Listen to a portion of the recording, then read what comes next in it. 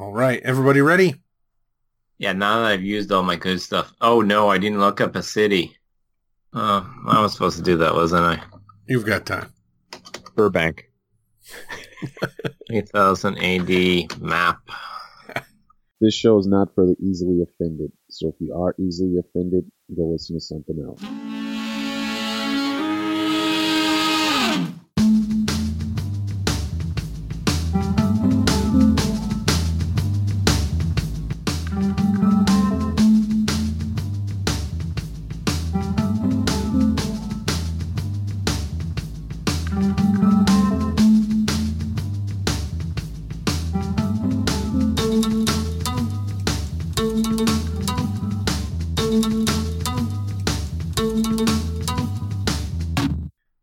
Welcome back, listeners. Indie Comic Book Noise, we have a rare treat for you.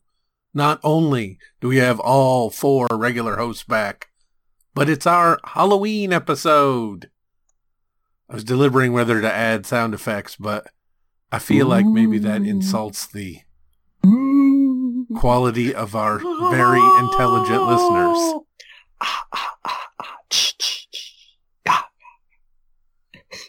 Our 4 regular hosts here today from the comic book bunker, Scary Steve Raker. Say hi, Steve.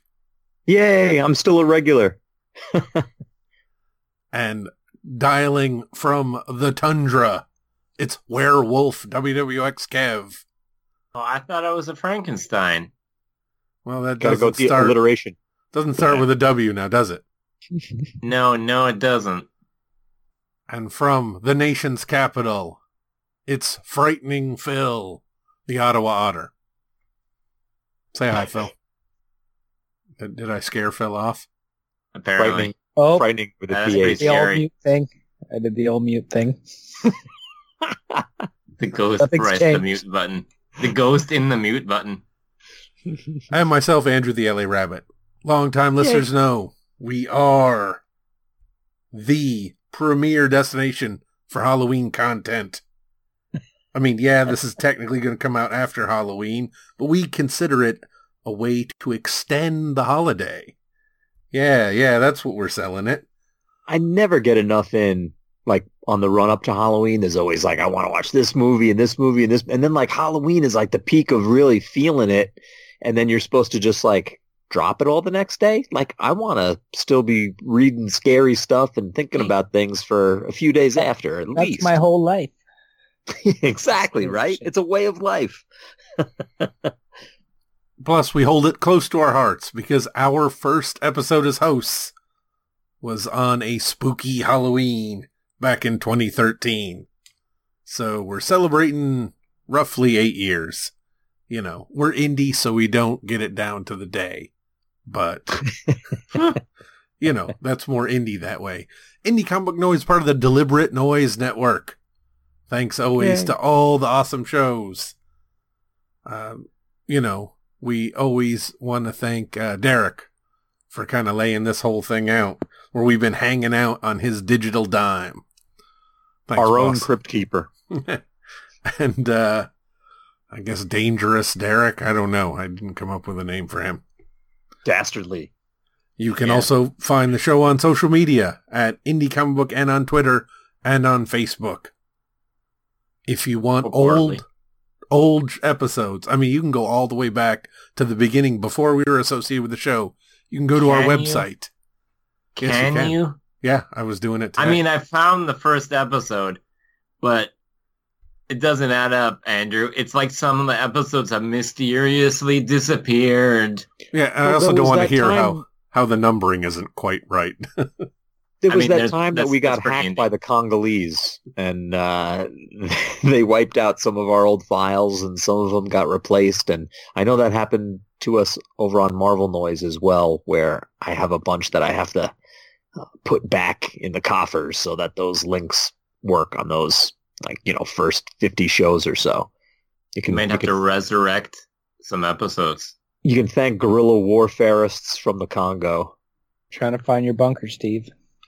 It's not in the Congo. Maybe you should have called up Gorilla Man. Oh, wait, that's the wrong show. Well, Gorilla Man. I'm Gorgo. Gorgilla. No, what was that Steve Ditko thing? The monsters? There was. Yes. It was Gorgo for Gorgo. Charlton. And Okay. then my good friend Jim Whiting, who I just went to the Baltimore Comic Con with, he, through Fantico Enterprises, just did a Kickstarter, and now it's available retail, a softcover collection of the non-Steve Ditko Gorgo stories. Wait a minute. Why would you want to read a non-Steve Ditko Gorgo story? Yeah, Because I they was were- going to say, I don't know if Andrew wants those. They were drawn by Joe Sinnott. So that made them kind of cool. Yeah, lots of crazy old-timey... or you can get the reprints of the Steve Ditko stuff off a Kickstarter, which we discussed last episode. But as you heard from the beginning of the show, Indie Comic Book Noise may feature adult language and difficult concepts. You are warned. Always disclaim our disclaimer by saying we never really say anything controversial. I mean, yeah, the craziest, most controversial thing we might say that may or may not represent us is if you were the shock or the glow instead of the aftershock or the glow. I'll be the initial shock. Be the shock, people. That make any sense? No. Not Be the to make shock, any- not aftershock sucks. Got it. What? Hey, There we go. See that was controversial. that was. Well, anyways, Indie Comic Book Noise, free-flowing discussion about all things related to comic books, media tie-ins, the state of the industry, convention appearances. But not Marvel or DC, right? Because, like, I just read this Joe Hill comics comic. It wasn't written by Joe Hill, but it was, like, good and it was hard. I was like, oh, I can mention this on Indie Noise. And it's like, I can't. Can I? There's not even, like, a Vertigo thing to say that, like, maybe that sort of counts. It's I've just talked about straight Vertigo up DC. before. I know, but now Vertigo is, like, Black Label DC. And That's you're true. it's got, like, flash ads in it and stuff. You can't talk about that here. All right, so on to the others. Black I got plenty Label. more. Don't worry. ABC noise. So they're a cheap Canadian whiskey, is what you're telling me, Steve? Well, go for and the blue. Can I ask Steve just which one was it? Head full of refrigerators or refrigerator full of heads or something like that. I was not tempted, except I saw Tom Fowler's name on it. I was like, That's what's I do like Right? Tom Fowler, but Joe too, Hill, yeah. I could, he's fine, I like but Joe the Hill, cape too. and all that is... he didn't write it. But yeah, he just. I It's think just he in thinks his it's accurate universe. maybe, eh? Or it's I guess just- there was like a something else full of heads story that he did, and I don't know if this is in the same Yeah. universe or whatever. Yeah, it's but really it's enough. good. Yeah. His first line wasn't too bad. Some of them. There's no lines, Gracious. no imprints anymore. So now we're just getting his scraps, basically. Oh, have some respect, people. But drawn by Tom Fowler, so I'll take those Yeah. scraps anytime. Yeah, I know. That was the one thing. I was like, oh, Tom Fowler. I do like his work. But what's all this other nonsense? What's with the flash ads? Yeah, exactly. I thought they got rid of Flash. Oh, maybe. Spoiler. Get it, Kevin? That's a computer reference. Oh, I thought you were subtly trying to stick something else in here that early. No, like Flash is a Adobe product, right, or something? Yeah, that got sunsetted. Yeah, that's a part of our bit My about God. when we reference old websites that have dead and dangerous links. Although at our website, I hope at least the recent links are not dead. But speaking of dead or undead links, who wants to start? Super Steve, we haven't seen you here in a while. What Mhm. Halloweeny magic is in the bunker? Decorated, 'cause no doubt, with ghouls and skeletons ready for trick-or-treaters.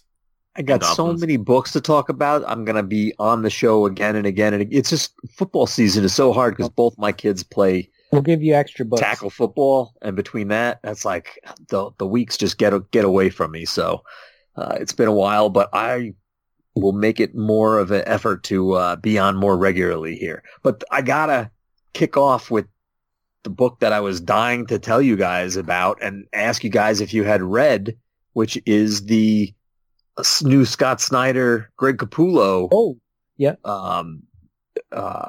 creator-owned work through Comixology, Amazon. We Have Demons. You mean Kindle originals? It says Comixology Originals right on the cover, though, so that's what Some I'm of them going. are bad. Eh, Some of them are bad. Nothing says indie like Amazon. Anyway. All right, Andrew, did you read this one yet? No, I have not. I haven't seen it in the store. And I'm, Kevin? Well, it's because it's digital. yeah, so Kevin. I'm probably not going to be seeing it. Did you read it yet? No. Okay. No. I mean, Phil? no. I have it and I've flipped through it, but so I've seen a lot of the art, but I haven't read it yet. This is great art. I Mhm. mean, this is Capullo, like fever dream stuff. Like, you know, the things that it's an evolution from all of that dark metal stuff that they were doing.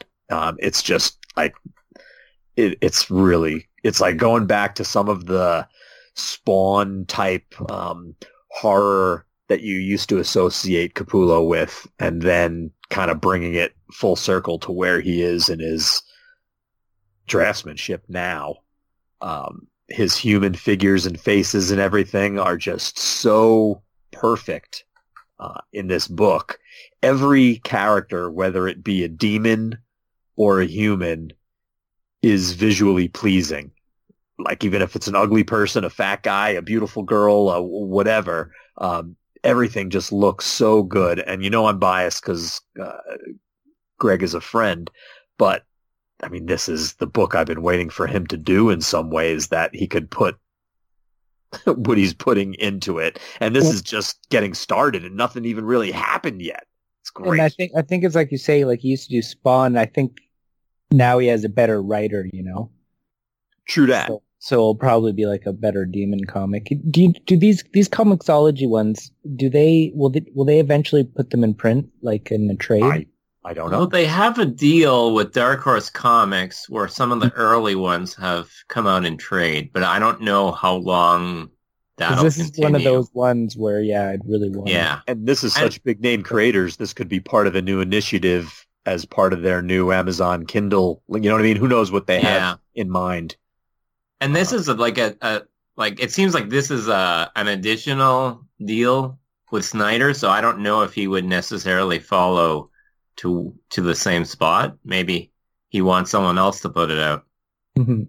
Now, you guys know my, I guess, obstacle to jumping into new world building and a new series and stuff. It's like too much too soon turns me right off, right? I start flipping pages. This book very cleverly starts off with 3 characters, girl and a nice suburban couple facing each other, sitting on couches in, like a sitting living room, and goes from there. And everything else is a visual representation of their discussion as she talks to them and tells them her story. And she's the protagonist, and she's a child who only had whose mother had died, and she was raised by her father, who was a minister, but it seems like he was involved in something more. There was little mysterious things about him, trips away, and when she goes away to college and kind of comes back, it's one of those, the parent leaves a legacy that the child never knew about, and now they're an adult and they're equipped to handle it, but they don't have the other family member there to be the guide. So she's got to sort of figure out what the conflict is and what her expected role is, and then whether to answer the call. So they start off small, and they do get into the whole thing where they kind of get into the metaphysical of this whole good versus evil, and there's a physical manifestation of it where there's like a white juice, like that's the good juice, and like the red juice, that's the bad juice, and they're influencing things in history throughout mankind and stuff. And this is a struggle as old as the swirling ethers at the beginning of, the world's creation and stuff. So it gets heavy and big and cosmic, but also keeps it simple as far as really what you're dealing with, the components that are at play. And I'm really looking forward to the next issues. I think that if they're going to pace it in this manner, it will be something that can be a really deep, crazy epic, but it will be, at least so far, is presented in a really digestible way that is good storytelling at its heart, both writing and art-wise. This is really good Capullo stuff. Really good. Does it feel like one floppy, a regular size floppy's worth, or? I think more. Yeah, it's a big, it would be like it's probably about 36 pages of story, I'd say, or 32 pages of story, something like that. Nice. Always like them extra large. Yeah. And without the concerns of, actual page count, if they're not publishing it physically until it's a trade or whatever, then they can just tell the stories it needs to be told and look for the natural breaks. I'm sure there's more of a formula than that, but that's how it felt. It just felt like getting to the first chapter or something, that there's a lot more to it, and they're going to dish it out to us at a comfortable dosage. Nice. I feel dosed. Do they so they're on a monthly, just like a regular comic book? I don't know. All I know is that this came out and it was amazing. I was looking forward to it, and it lived up to the hype. Well, it's always rare when you have high expectations and they're met or exceeded. Yeah, I mean, I've been looking at Capullo's Instagram post where he'll show you just a face here and there, and it's like, what is this character and what's the deal? And nice that this is knowing that it's a creator-owned property, so that they can really pour themselves into it and reap the benefits of it. Mm-hmm. I think it's showing. These designs are really cool. I mean, there's like really John Carpenter, The Thing kinds of grotesque, homunculus-like, formations of these demons. It's also like a pod people kind of a thing where, there's imposters, there's demons inside people, and almost like a Rom Dire Wraith kind of a situation where you've got to find these people that are hidden among us. And when they turn into the demons, man, it's pretty impressive. Color or black and white, Steve? Well, glorious color. Nice. Well, that sounds pretty cool. All right, who wants to go next? Don't all rush the stage at once. Well, all right, I'll take the mic if no one's jumping forward. In honor of our first episode on Halloween, so many years ago, I want to bring you guys back to that time. That was right around the launch of the Archie horror line. Oh. Andy was in the store not that long ago. I mean, obviously we're going to date this because it's going to come out sometime around Halloween. And he saw on the stands yet a new Archie horror, The Chilling Adventures of Sabrina number 9. I believe this title launched in 2014. So they're averaging about one comic every 10 months or so. Yeah, that's one of my favorites. Wow.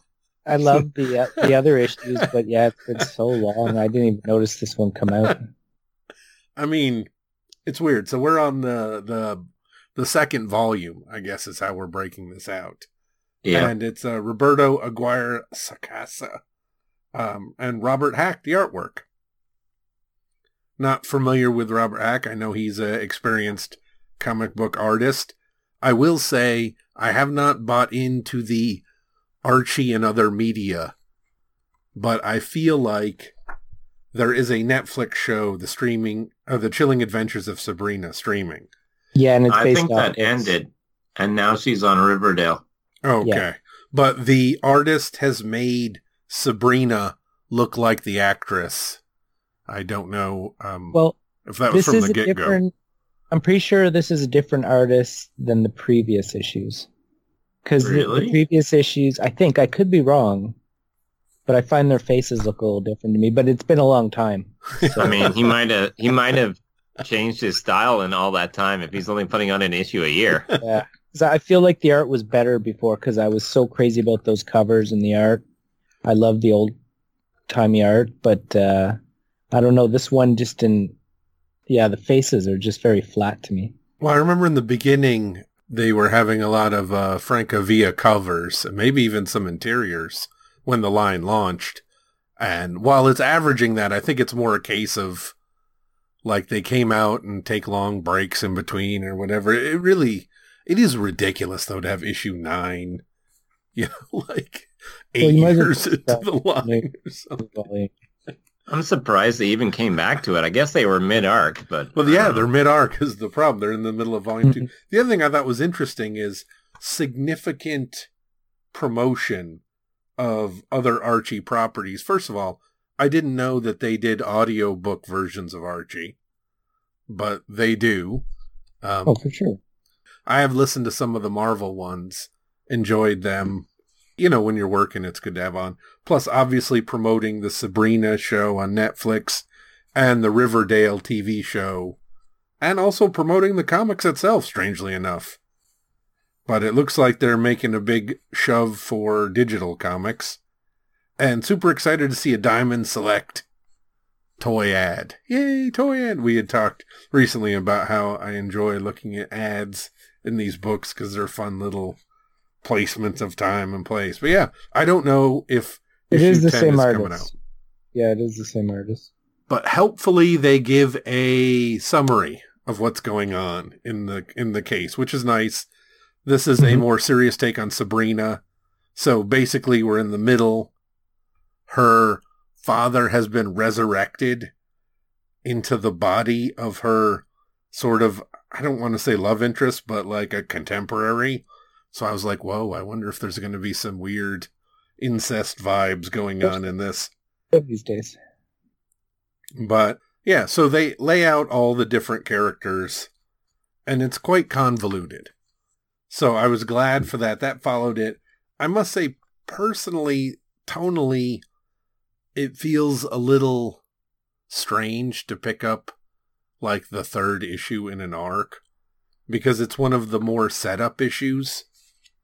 So it's in the middle of her collecting information about how what happened. She thinks the resurrection went one way when it went another way. So you go through and you learn about the different ones. But, there's implications of not just the consorting with demons, but in one case, a physical consortium of demons. Like, they have relations. So lots of...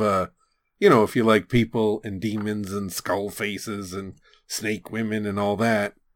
But I do feel like, I don't know, you're right about the faces, Phil. Some of them are well done, but making the lead actress look like her kind of throws me out a little bit.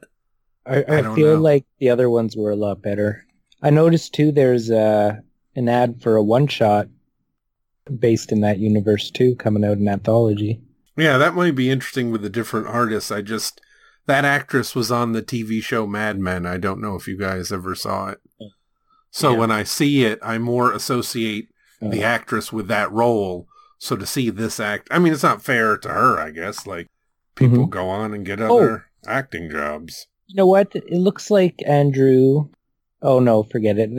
I was going to say, maybe they were just finishing up the storyline because there's another number 1 in an ad, but it's for the Netflix show. Yeah, no, because this one ends off, she is confronting a demon who had possessed a guy. Well, the demon is obscure about whether he possessed him first, but there's a guy in prison for doing bad things to women. So this is quite, there's death and satanic worship and possession and all that sort of stuff in it. But I don't know, the artwork, while isn't as horrific, I guess. Phil, how would you say it? Like, for these grim subject matters, it's not really cartoony, but... No, for me, it's like the art was always kind of old-timey, like, to me. Like, it reminded me of comics, like the horror comics back in the day, maybe. Yeah, it's very... I thought they could amp up the horror through the artwork, but I feel like they're kind of going counter to that. But that's not a knock against the guy. Like I said, the storytelling's clear. I like the characters. I can tell who's who. I'm never confused. Maybe he just rushed this issue out. Because I'm telling you, the art was so much better than the other ones. Rushed it out.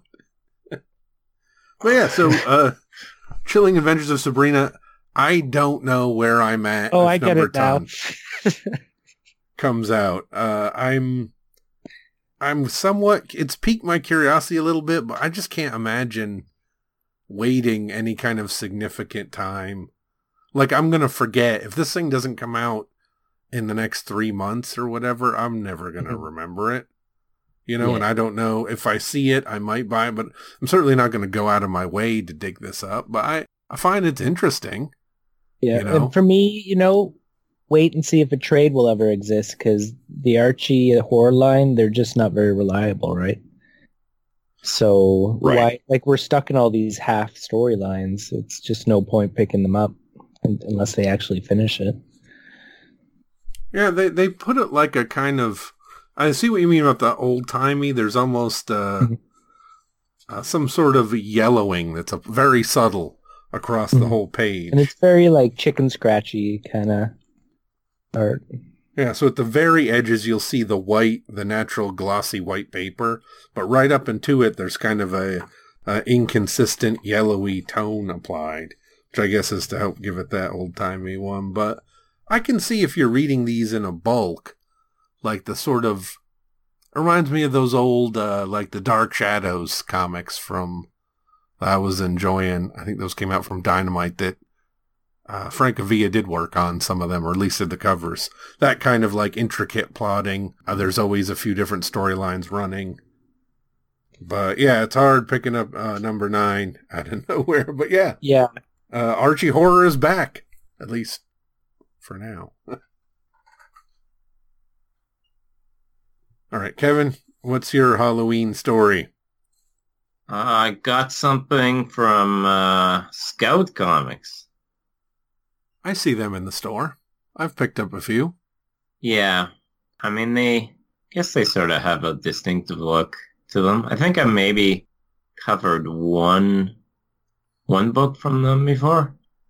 I mean, that was just something when I would be out of town and then I would just grab random comics from the shelf. Hey, that's how I do it every week. Yeah. I mean, it would be funny and it would be fun, but, I would have a lot of random comics then. It's just hard to recapture that thrill. So anyhow, I have Long Lost. And one of the things that really sticks out about it, I think, is the cover. It's just very eye-popping. Like, I don't know, it looks like maybe a Bruce Timm animation cell or something. Like, the cover is very, very dark. But then you have this woman with, like, white hair. And then some kind of, like, red, I don't know, like string or veins or something. Like, edging its way around the cover. It's by Matthew Ehrman and Lisa Sturrill. And Not heard of them before. Have you heard of them, or are they new to you as well? I believe they're new to me. Oh, I think we know Scout from Phil's Hench Girl. Was a Scout book, or was that you, Kevin? Scout? Yeah, that was Scout.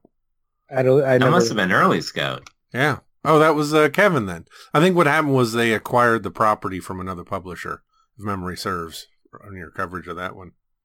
Oh, that was Scout. 2015. That must have been pretty early on.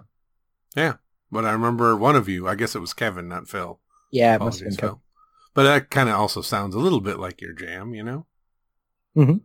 Yeah, I don't know. I mean, they have imprints and everything, but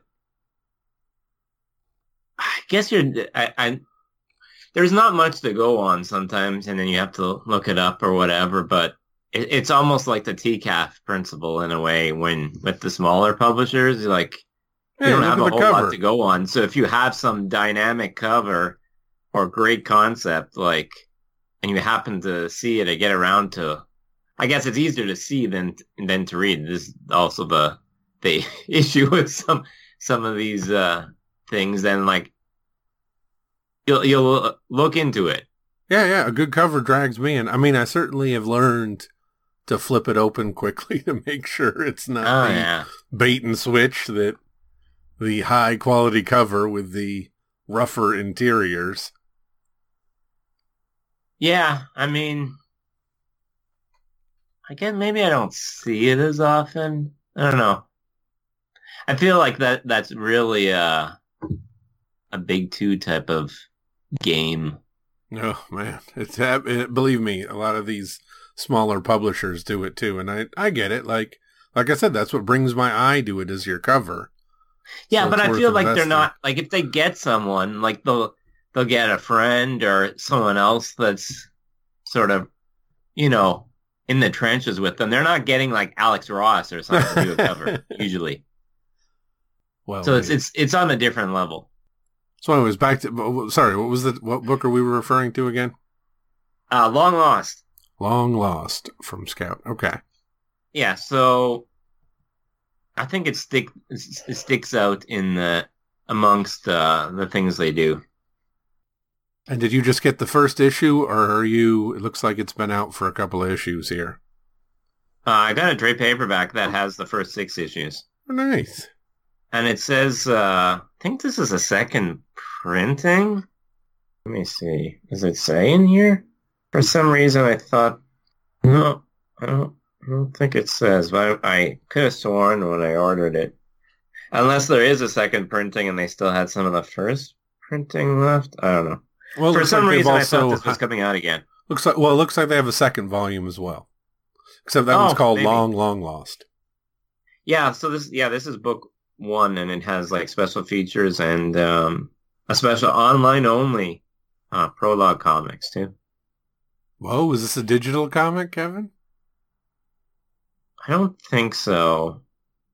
Well, you'd know if you're staring I think at part of it. No, you're looking at paper. It's weird because it says, and online only prologue comics never before seen print. I mean, so in the first volume, maybe that wasn't part. Like maybe there was another printing of this, and they didn't include that part. Well, that's cool. You got a special. So, anyways, let's get to the plot here. We're yeah. Floundering. So, I mean, this is kind of a weird, creepy. I don't know how I would say. I think more along the lines of our suspense creepiness that we usually get involved in, but not necessarily horror. I mean, there are some weird things here, but there's a couple of sisters, and then I feel like it sort of mixes up the art styles a little bit because you sort of like get into the first few pages and you're like, oh, I like how this is going, and then it sort of swerves you, and then I'm like, oh man, let's go back to the way it was.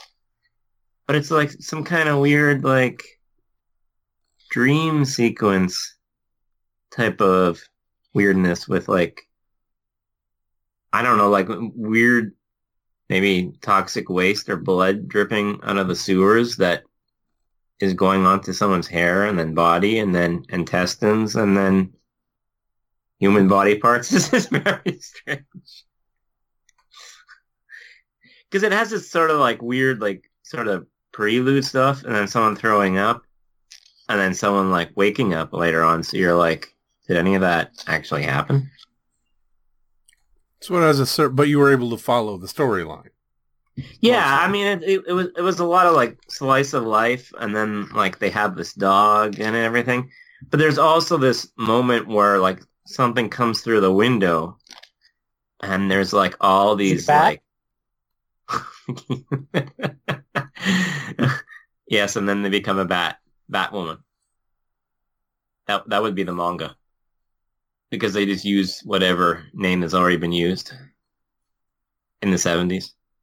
But no, it's sort of like blood on the window, but it's also sort of like threads.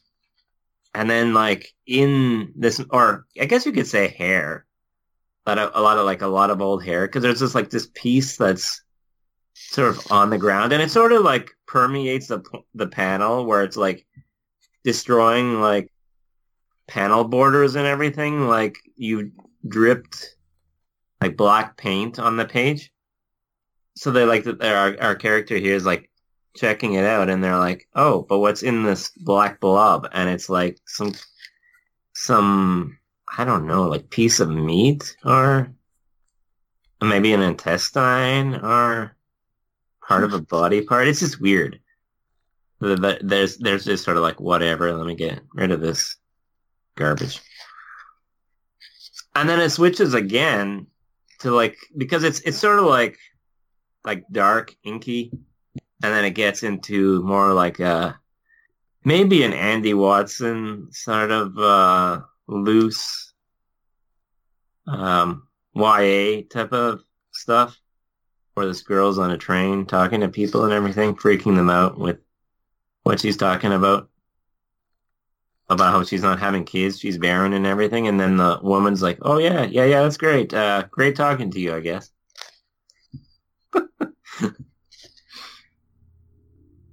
But anyways, this like that whole thing that came through the window, like that keeps on coming up, and like there's like flashbacks to it, and just weird unease, Twilight Zone-ish sort of stuff. And then they're like, dog goes missing in the woods. Do they solve the mystery in this first volume? I don't know. I haven't read the whole volume yet.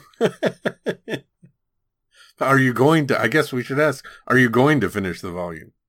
Of course I am. Well, that's not necessarily. We've all abandoned ship before. I know, but usually that's a book where it's critically acclaimed, like Tom King or Warren Ellis or someone is just like, this is the most innovative graphic novel I've ever read. There's a new innovation on every page. And then I go, eh. And then I quit after 40 pages. Like, usually it's those types of books. But there's a hidden code, Kevin. You have to read it backwards, but look while looking into a mirror. Oh, yeah. That was the least exciting multiversity issue. But anyways, yeah, these two sisters sort of come together. I want to know more about the hairy piece of meat. Yeah, I know.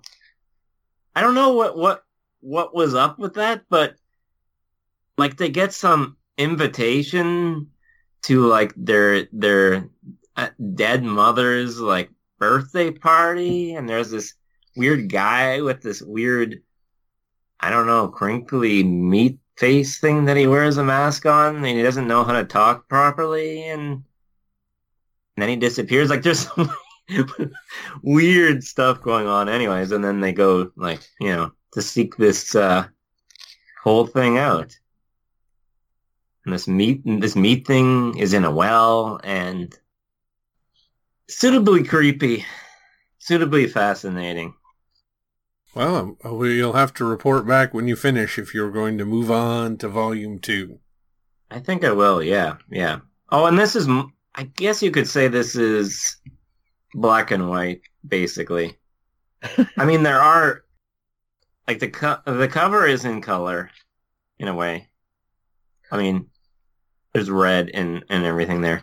And it seems like it has tinges of blue and different tones, maybe a light blue or some red. I mean, I think it's used for effect. More like how Sin City, like, you just use that splash of color sometimes. I mean, maybe it'll open up later on, but sort of in that vein. So, not what I was expecting there, but maybe I should have been from the cover. That's fascinating. All right, Phil, is there anything you want to mention on this All Hallows Eve special? Mute button, Phil. Mute button. Oh, shit. Well, I did pick up this awesome hardcover little book, My Little Cult Book Club. It's done in the old style of, like, it's by Stephen Rhodes. I don't know if you guys know that guy. I feel like he's a famous artist, but I don't know. I also have 3 board games based off 3 pieces in this book, and it's basically in the style of, remember when you were in school, grade school, and they'd have those little book catalogs, and you can order your books from it. Sure. Yeah, the Scholastic is the company down here. I used to, I forget what the Canadian ones were, but I used to love those. I think my favorite book series I'd get every year was the Bubblegum Monster ones. I don't know if you ever heard of those. No, I actually think get the Choose Your Own Adventure ones from there, maybe. Yeah, those two were cool. Yeah. And so it's like a fake little catalog, but it's all stuff like you're changing body and it's a little kid changing into a werewolf. Like books like that, or How to Summon a Demon, and it's 3 kids around one of their friends they're sacrificing. And that's one of the board games. And like Zombie Apocalypse, my first Zombie Apocalypse. There's ads for like spirit specs, so you can see if your parents have spirits in them, stuff like that. Fake ads and all kinds of cool little books. Comes with a cool little poster of the Let's Summon Demons, which is probably my favorite. And you can get it on Amazon for like $20. The board games I haven't received yet because I was late to the Kickstarter, but so I have the retail ones on pre-order. But I know my friend got them, and they're worth it just for the artwork. This guy's artwork is just so amazing. Cool. Yeah, I enjoy that kind of parody. I think I mentioned I had the Cthulhu board book, like the ABCs of Cthulhu. That's and everything. Right. So something like that. I have the old Gilbert Shelton Dealer McDope board game from the Fabulous Furry Freak Brothers world. Oh, that show is going to be free on Tubi. Oh yeah, I saw that. Yeah, like starting in mid-November or something like that. I think so. Yeah. And another thing that I backed, it's not out yet, but it should be soon, is it's a book by someone at Horror Hound called Halftone Horrors.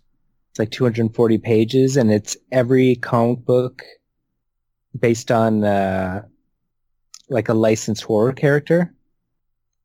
Wow. It's got to be a lot of them. How do they pull that off?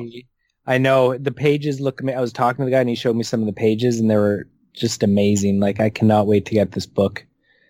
And it also comes with Horror Hound's first comic book, like their first issue. Well, it'll be nice to have that. If it's every character, then you'll have Ginger Dead Man back. Yep. So. Oh, exactly. Yeah. Well, I'm hoping to find some hidden gems I didn't know about, and then I'll have something to track down. Usually those horror comics will end up pretty expensive, the ones on licensed characters, because tends to be a few of them, or because horror fans tend to pick up everything, Yeah. They're low in supply, so usually you have to resort to eBay at high prices. Sounds cool. You gotta when you get it, you gotta tell us what's in it. Yeah, I'm so excited. All right, Super Steve, you have. I assume you're raring to go with more. I do. A quick shout out to another book by my friend Jim Whiting. He spent a weekend with a guy. You end up talking about all his books, But there was a horror anthology in the, I want to say, mid to late 80s, maybe into the early 90s. Hard for me to know exactly because it's partially when I was out of comics. There was a horror anthology called Gore Shriek that Fanico published and had some big names like Bissett involved with them. And my pal Jim, through Fantico, first as a Kickstarter, but now I saw that it was solicited in previews last month. There is the modern manifestation of Gore Shriek, which is just the singular shriek, which I believe is magazine-sized. I have the digital copy that I was reading, and it is a full-color horror anthology. It looks to be about 68 pages or so with like 7 different covers, and there are 5 different comic stories and a couple of like text pieces with spot illustrations. My favorite of the comics is the one that my pal Jim did, which is the Lady Dracula returning for an all-new series. His very almost like chiseled out of rock, concrete looking style of art mixed with a touch of Kirby dynamicism really shines through the design of this noseless, big, wide forehead, big-eyed, big-teethed Lady Dracula character. I really want those old issues. Looking at the covers. Yeah, they have their spot in old comics, horror, indie comics history for sure. And this Lady Dracula bit is great with some Nosferatu, and it is the first installment, which suggests that maybe there will be more of this. There's also a time travel story by Keith Haugen and Daniel Webster, where a guy with a phone, the phone ends up being like the gods must be crazy kind of object that becomes sought after. And there's a story by Matt Belskis and Naira Mora and Christopher Twin. Good stuff. Fun to see a horror anthology. Can't go wrong, right? If you don't like one, you'll like the other. Yeah, you got options. Are they is this like a one-shot or an ongoing or? When I did the pledging for it, I am not really sure what the plans are for this, but given that there is more than one story that is a to be continued here, then these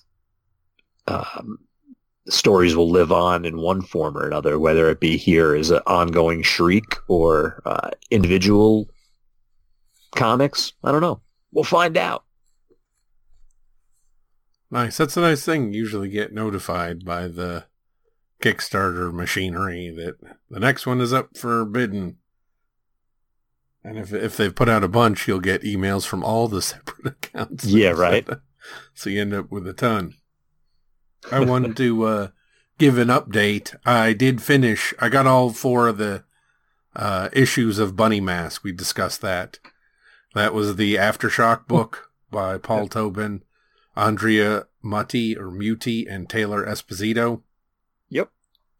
I sort of accidentally ended up buying them all because accidentally I was there and they were there, and it's just this is a rabbit ad. And they're just the 4 issues, and then they're taking a break and continuing with next year. So I wanted to say, while it has some things to lend itself, a couple things you should know to update. First of all, I didn't realize these were $5 a piece, if that makes a difference to anybody. You only put the price on the back. I don't really notice. I just kind of, unless it's a really fat comic, then you have to look. Or if it's from a big 2, you have to look, because those comics are sometimes surprisingly expensive at retail. And they also dropped the back matter after the first issue, which I am completely fine with. I think I noted that I felt the back matter wasn't really adding anything. So I don't really mind, but to the extent that that's a lure for you, know that issues 2 through 4 do not have that. The setup again was 14 years ago, 2 social workers are checking in on a young girl and her father. The mother is gone. And when the social workers turn up, the father kills one of the social workers and imprisons the other one with his daughter digging tunnels in a cave underneath.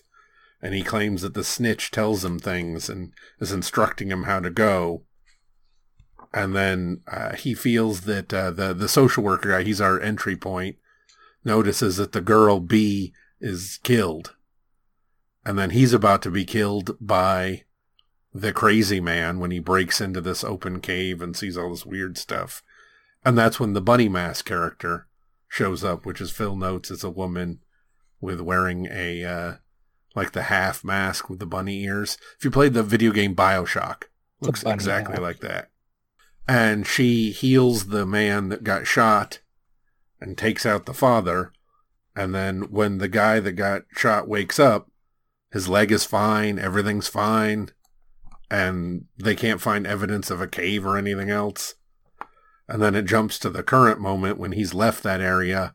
He's starting a new life as a doctor, and he comes across an art gallery, and it's the little girl all grown up, and her artwork features this Bunny Mask character extensively. Simultaneously with that storyline, a sheriff investigating this crime, because they never found the cave, goes back to the farmhouse he finds the cave. And over the course of the 4 issues, mild spoilers, the snitch is a voice that tells you secrets about people. You know, like evil secrets, like that guy cheated on his taxes and that guy, stole $1 million and that guy killed someone and that sort of thing. And it's this never-ending voice. And both our doctor protagonist character hear it and the sheriff hear it. And then they decide they're going to confront the snitch by going back to those caves. And the big twist is that the B character that our doctor protagonist found, it's strange because the sheriff found B's corpse in the cave. So, like, who is B? Who is the woman that's alive versus the corpse? Who is the bunny mask character who speaks kind of weird and shows up at random moments administering vigilante justice? And I gotta say, for the first 4 issues, there's no real resolution. It's more like the setup.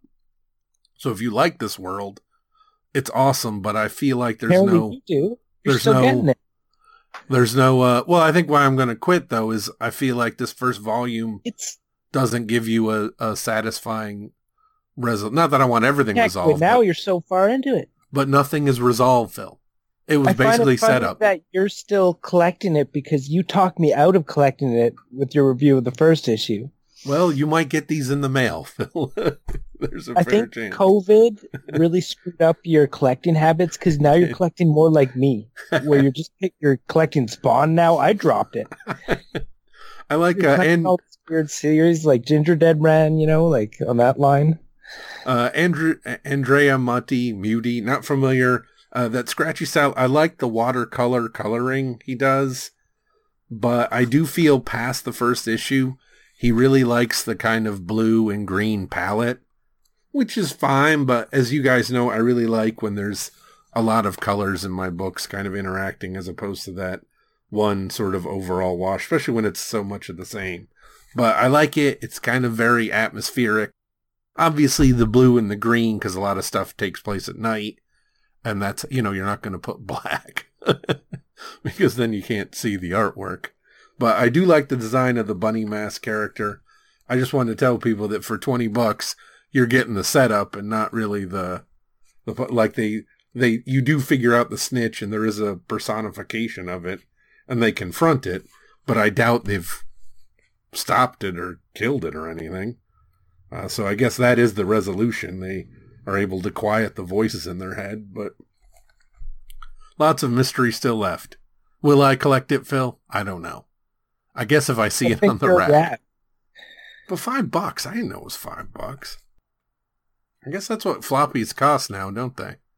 No. I mean, not for you. What does a comic book cost? I mean, comics have went down in price here again, but, we're on that roller coaster of up and down prices. Okay, the Archie was $4, so I think that's... Yeah, I think they're either $4 or $5 here.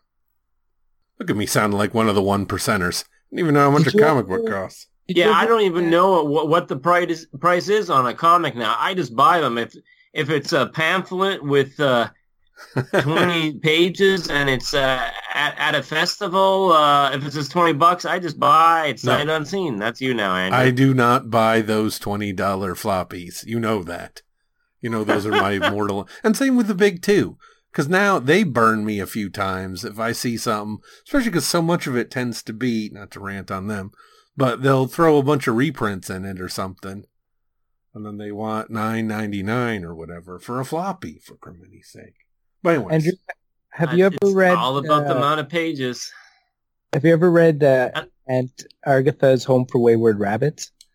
I have the first issue. I feel like that's something you'd really like since... Yeah, it didn't hook me as much. I think the art style was not matching the story. And I guess that was the point, was to have kind of a cutesy, simpler style to match the kind of to go counter to the story. Have you read it, Phil? Yeah, I love it. Maybe I should try it again then. I don't know. I'm going to be maybe, like I said, maybe I'll have to be sending out packages again. Andy bombs the team with comic books. All right. Who's got something else? We're getting close to the time limit, but I want to give people, especially if we got something quicker hits. Well, maybe if Super Steve wants to rapid fire some books out. I got one more I got to rapid fire you, but it's a 3-issue series. Then I can leave the show can end and I'll be at peace with having said my piece. Buried in the bunker. Piece, the other spelled the other way. I use both pieces there of peace. But this is a 3-issue series from Zenescope. Whoa, Zenescope? What? And like the first issue was weird, and I was like, "Oh, this is kind of clever." And then I was like, "All right, it's actually kind of entertaining." So I read the 3 of them, written by Hans Rodinoff and Adam Goldberg, with art by Eduardo Garcia. This is possessive, and this guy. He's got a family, wife, 2 kids, young kids. He's a drinker. This is almost like a quasi-Shining kind of a story in a way, but done in a kind of a vanilla Zenescope-y kind of a way. But so this guy's got this bit of a drinker, and the wife is kind of like watching him not really decline, but decline as compared to the man she wants him to be. And he buys a house without talking to her that like this is going to be their dream house, and it's an old rackety, not very nice house, and she uses it as like that and the drinking as an excuse to leave him, and files for divorce, gets some papers, everything. He in this house, it's in such bad shape because it's haunted by this woman who was killed there by her husband, over 100 years ago. Everybody in town knows it's haunted. The person who, the realtor who sold it to him knew it was haunted. And because he's got nowhere to go, because he's been thrown out of his life, he basically is like, screw it. I'm staying here, to hell with you, demon lady who's haunted the place. Like, first maybe he'll commit suicide. And then he's like, why should I do that? I could just be killed by the demon who lives here. So why don't you just take me, for Pete's sake? Come on, please. And when she does appear to take him, he's like, thank you. And she's like, what? What do you mean, thank you? You can see it in her face. She doesn't say anything. She's a demon. and so they basically have to learn to live together. Side by side, where she starts to improve his character and his life by throwing out all his alcohol. She smashes it all, and he's all pissed. He's like, well, I'll just DoorDash some alcohol here. And as soon as the guy shows up with the alcohol, she chops the guy up into pieces and shows that you send anybody here to bring you more, I'm just going to kill them. And he's like, oh, great. So I guess I have to stop drinking. And he shaves and he starts painting. He was a painter, and now his paintings are inspired because they are about this creepy old house, and it relates to the culture of the area, and he starts being a little successful. He actually starts to have a romantic experience with this ghost, and including trying to exorcise her, and then, no, that's not going to work, and there's something to the house that's tied to her. So this got this mystery. Well, right. Ghostbusters would have worked, but this doesn't even give him the opportunity to cross any streams other than, well, I won't even go there. But so then the wife comes sniffing around and sees that he's doing so good that she starts to get the hots for him and says, well, I want to move back with the kids and move with you in the new house. You have things going here so well. And look at you, you're selling paintings. And then he's like, oh, crap. Now I got, now it's like an episode of Three's Company, right? He's got to deal with the, how do I explain, and he's telling her, oh, sure, you can move back. And he's telling the ghost, no, I said, no, she can't come back while, and then he's got to deal with both things and trying to keep both things happening. And then he has to resolve it all in the end. And it was quite entertaining in a very light, big, dumb fun kind of a way. Possessive. Do the covers match the interior, Steve? Yes. Oh, wow. Excellent. Zenescope. That one slipped me by. I haven't heard of that one. They're notorious in my mind for being one of those. The cover looks one way, and then you flip open the book.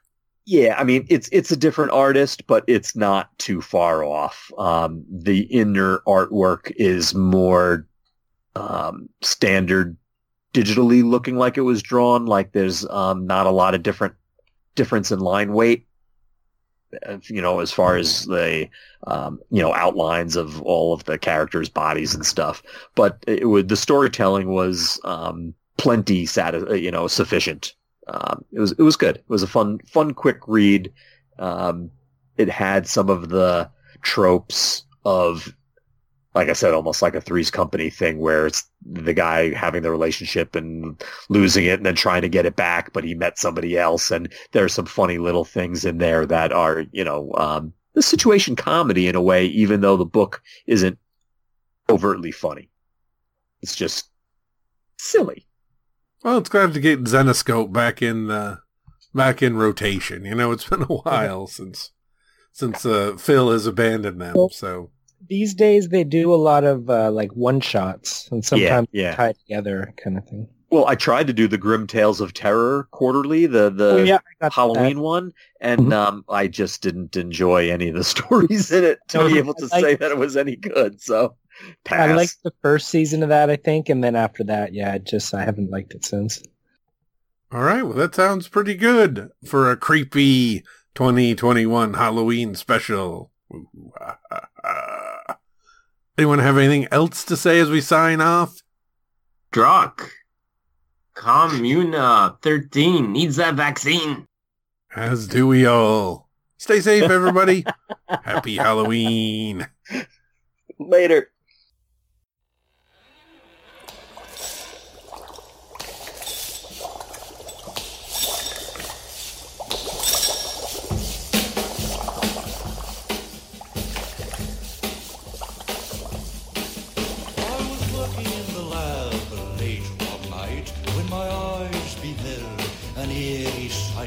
My monster from his slab began to rise, and suddenly, to my surprise, he did the mash.